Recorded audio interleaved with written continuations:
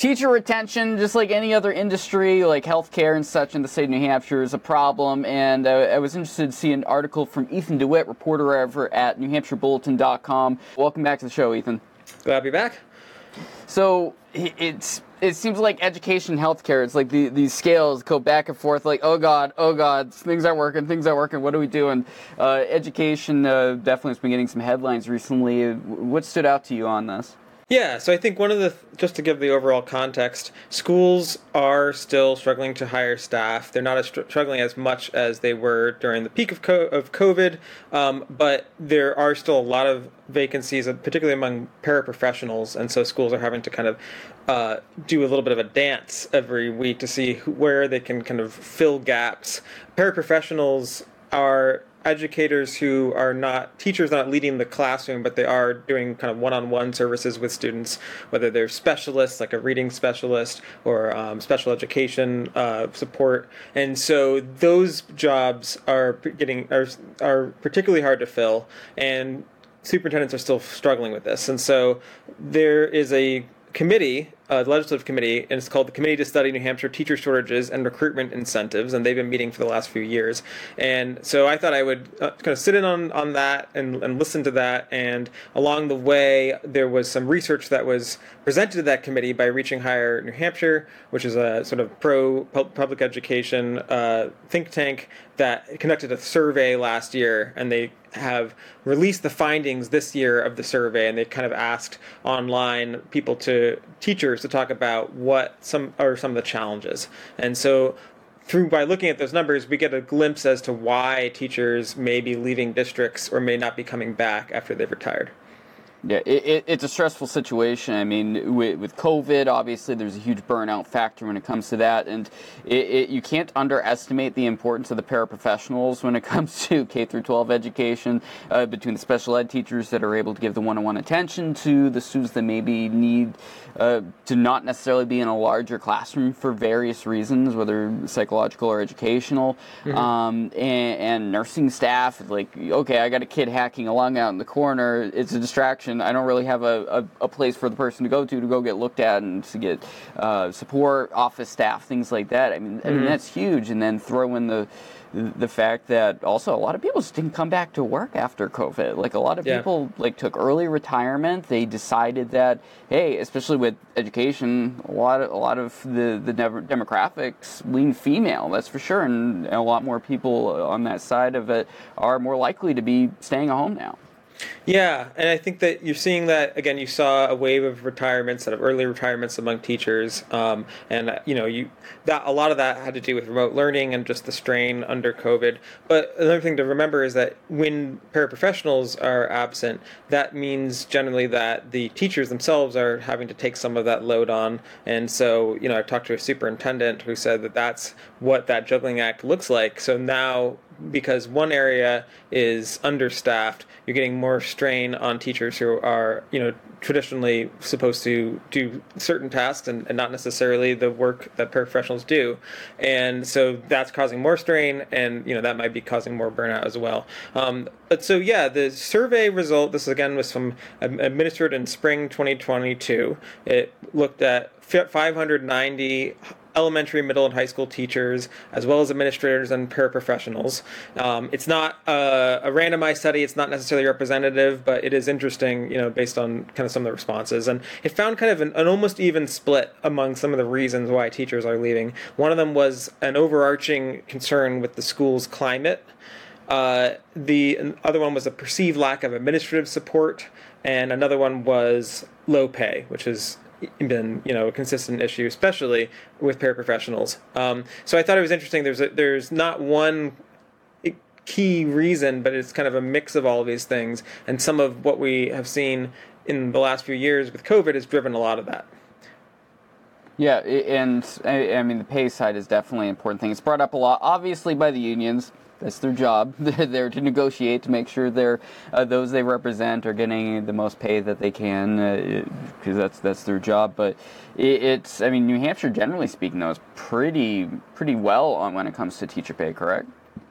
Well, I think depending on where you look at, I think the average pay for a first year teacher, according to salary.com, is $43,000. So that's $20,000 less than the average salary in the state. And that's one thing that the committee is looking at. That's for teachers starting out. As you stay longer, you get more pay. But that's an issue because one problem that people are looking at is the pipeline to become a teacher is becoming increasingly strained. Teacher-educator programs are becoming less and less popular, and that's something that is another huge can of worms that the state is looking at to see what can be done to kind of increase interest in becoming a teacher and kind of fill the pipeline to allow for more teachers to fill some of these positions.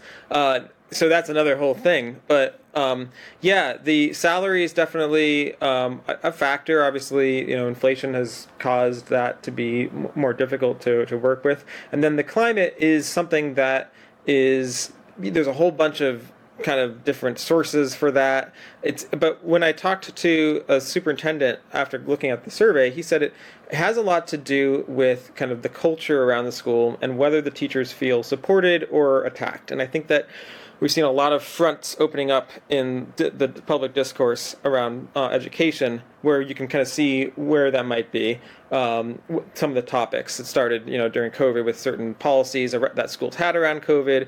It's kind of moved through into some other areas, such as, gender identity, LGBTQ issues, how you talk about kind of race, etc. There's been a few laws, so it's hard to pin that down to one thing either. But what is interesting is that a lot of that obviously has surfaced in the last few years. Kind of started during COVID with a lot of parents who suddenly became much more focused on their kids' curriculum, became much more involved in school board meetings, and that kind of evolved from a COVID-specific issue to different issues that I just noted. But one of the superintendents that I talked to actually got his the equivalent of a doctorate, essentially, in education. In this, he wrote a thesis about teacher shortages in New Hampshire, and he did that before COVID. He did it the year before COVID that he did his research, and so I think it's interesting to note that even before everything became so politicized and we're in this reality where every school board meeting is really heightened and pitched, and whole political campaigns are being run on kind of what is being taught in schools. He measured what was causing some of the satisfaction and dissatisfaction of teachers before all of that, and his findings were interesting because basically when he went about it, he wanted to look at what is causing teachers to leave, and then he decided actually the better question is what is causing teachers to stay. So he went to districts that had high retention and talked to the teachers there and kind of embedded there, and these were all in rural areas of the state. And one of his biggest conclusions was that community is a key way to make a teacher stay. And that obviously is a pretty big umbrella term, but it kind of connects a little bit, even before all of these political issues came up, connects a little bit back to that climate issue. So basically, if a teacher is in a school, in a district, in a town where they feel kind of supported, that they feel that even if there are disagreements with parents, that everybody's kind of working on the same page, and that they're supported by their school administration, by their district administration, by the state itself, and by the community. Those are all the ingredients for them to want to stay. And he talked about talking to a teacher who could have gone to a district a few miles over that would give a pay raise of $20,000, and that teacher told him during his research that they don't want to do that because they actually really like the culture and the climate at their school that they were already at. It's an example of these are kind of the intangible things that can really change how teachers stay, and some of these go beyond the classroom. Yeah, it really, reading your article especially, it was like red flags are going off in my head. So I'm plugged into politics, obviously, way too much, as anyone who knows the show is well aware. It really came across to me that a lot of this is coming down to national and statewide politics kind of taking over the entirety of local discussions when it comes to education and what should be funded, what shouldn't be funded, and things like that, as opposed to the needs of the direct community. And unfortunately, teachers end up the low man on the totem pole, kind of having to suffer the consequences of that kind of that toxic debate. And you hear what's happened in many school boards across the state. It's not healthy. Yeah, I think that there's definitely the concept of indoctrination is, I think it's a politically useful word for certain people to use, but when it comes down to, and you can make an argument, and plenty have, that, there are policies in schools that not all parents agree with, that shouldn't be taught in a certain way or should be taught in this way. That's one thing. But I think when the rhetoric goes into words like indoctrination, or sometimes grooming is thrown out there, I think at the other end of that is a teacher who is a person who is hearing all of that, and as you said, kind of swept away in this bigger political discourse that isn't really about them individually, but sounds like it is about them individually when these topics come up. And I think that is definitely, from what I've seen with the survey results, part of the strain. They feel like they are kind of have to be on the defensive against parents when they feel like it should be more of a dialogue about their child. So that's one of those things that, again, we'll see if that shifts. If the climate changes, if the politics move to something else, or we'll see about that.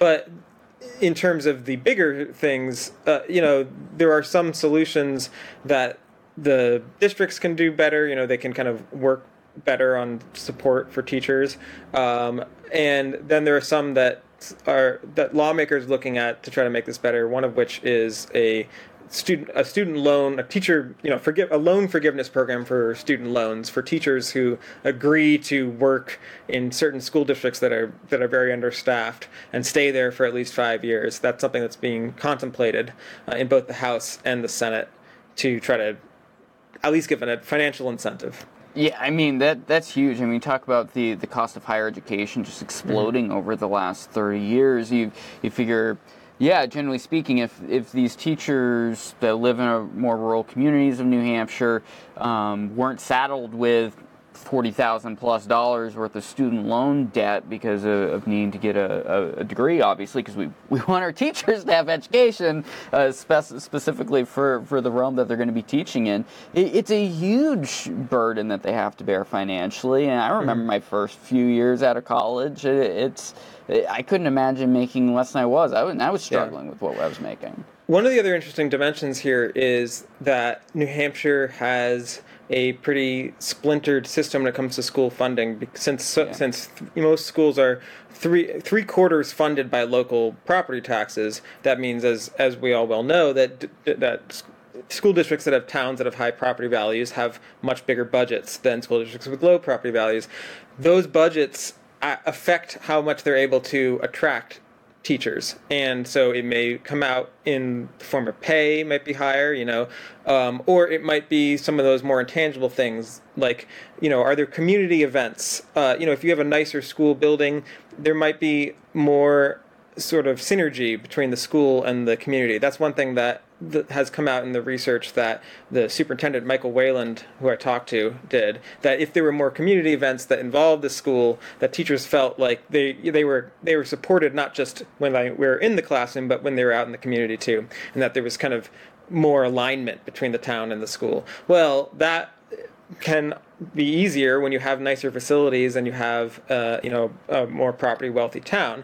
And so what has happened with this teacher shortage is a lot of teachers are able to shop around, and maybe there is a school district that they love, but at a certain point you have to make practical decisions. And so even that one teacher may have stayed and given up that $20,000 raise, but a lot of teachers might not do that, and a lot of the rest of us wouldn't do that either. And so when you're in this environment where you are having a scarcity of teachers and you're having a disparity between school districts, it creates these incentives that basically create something like a brain drain out of certain districts and into other districts. So some districts win and some lose. So there's some of that in-migration, and then there are teachers that leave the state, and some of that has to do with state policies. They may go to states that kind of more align with the education policies that they'd like, and that's another issue. And some of them quit the profession entirely. This survey was interesting because it was pretty evenly divided among teachers who are moving to another school in New Hampshire, moving out of the state, retiring, moving to a different job in education that's not even teaching. It seemed like there were fairly split proportions between them. All right. Well, this is something that's definitely not going to be solved in the next couple months, but it'll be really interesting to see when the House gets back in business here over the fall and into the beginning of next year, because there's a lot of things to discuss, and I think both sides of the political aisle are coming up with very different solutions that hopefully they can meet somewhere in the middle on, and hopefully eventually this toxic debate kind of slows down. Well, one thing that's interesting is teacher recruitment is actually, this issue itself is bipartisan, and this committee is bipartisan, and what comes out of it we'll see, but that issue of, we're losing teachers and we need more, that's bipartisan. I think that some of the causes, I would imagine that conservatives would disagree that, some, like, the divisive concepts law, as it's called by some, that passed in 2021, that's the law that kind of bars certain types of teaching and advocating around certain concepts around race, gender, and other issues. That law has been cited by some of these teachers in the survey. I'm sure that, obviously that would be something that wouldn't have a bipartisan response. But I think the actual scarcity of teachers does have a bipartisan response. And so where this bill goes and whether the loan improvement and how much good that does in the state, we'll have to watch. Ethan DeWitt, NewHampshireBulletin.com. Thanks for joining me. Glad to be on. NewEnglandTake.com. Like and subscribe down below. Find us on your favorite podcast platforms. We'll talk to you soon.